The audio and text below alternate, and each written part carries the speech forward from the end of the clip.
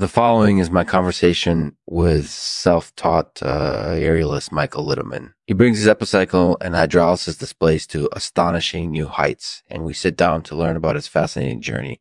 Enjoy. This podcast is supported by Zexone, the world's leading online trading platform. Visit tradingzexone.com to learn more and start trading today. Thanks for listening. Hi, Michael. Thanks for taking the time to chat with me. So tell me a bit about your epicycle and how it works. Sure thing. My epicycle is a self-built contraption that I use to perform aerial and hydrolysis displays. That's amazing. So how did you develop this particular form of performance? I started out doing simple aerial stunts using a flagpole and some ropes, but I eventually became interested in incorporating operating hydrolysis displays into my repertoire.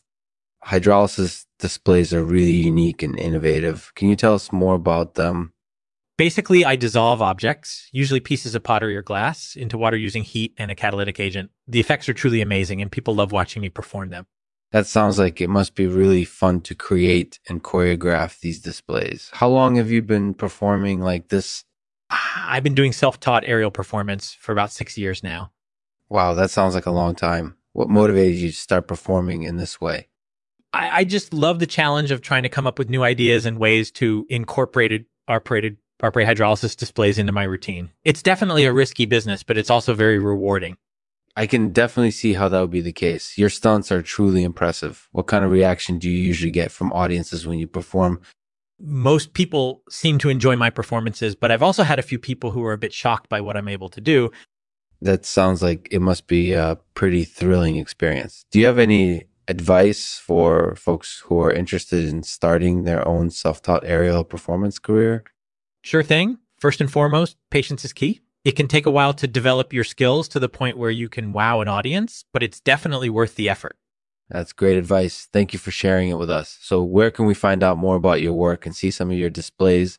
You can easily find me online by looking for my performer name, Michael Littman. I also maintain a website where I post new hydrolysis displays and aerial stunts footage. You can check that out at epicyclevideo.com. That sounds like a great site. I'll definitely be checking it out. Thanks for taking the time to talk with us, Michael. No problem. Thank you for having me.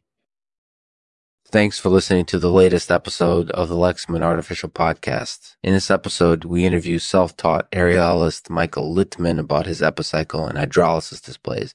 Michael's work is truly astonishing, and his advice for starting a self-taught aerial performance career is invaluable. Thanks for being a part of the show, and enjoy the end. I'll end this episode with this poem called The Prodigal by T.S. Eliot. The prodigal is born again unto a world that loves him well.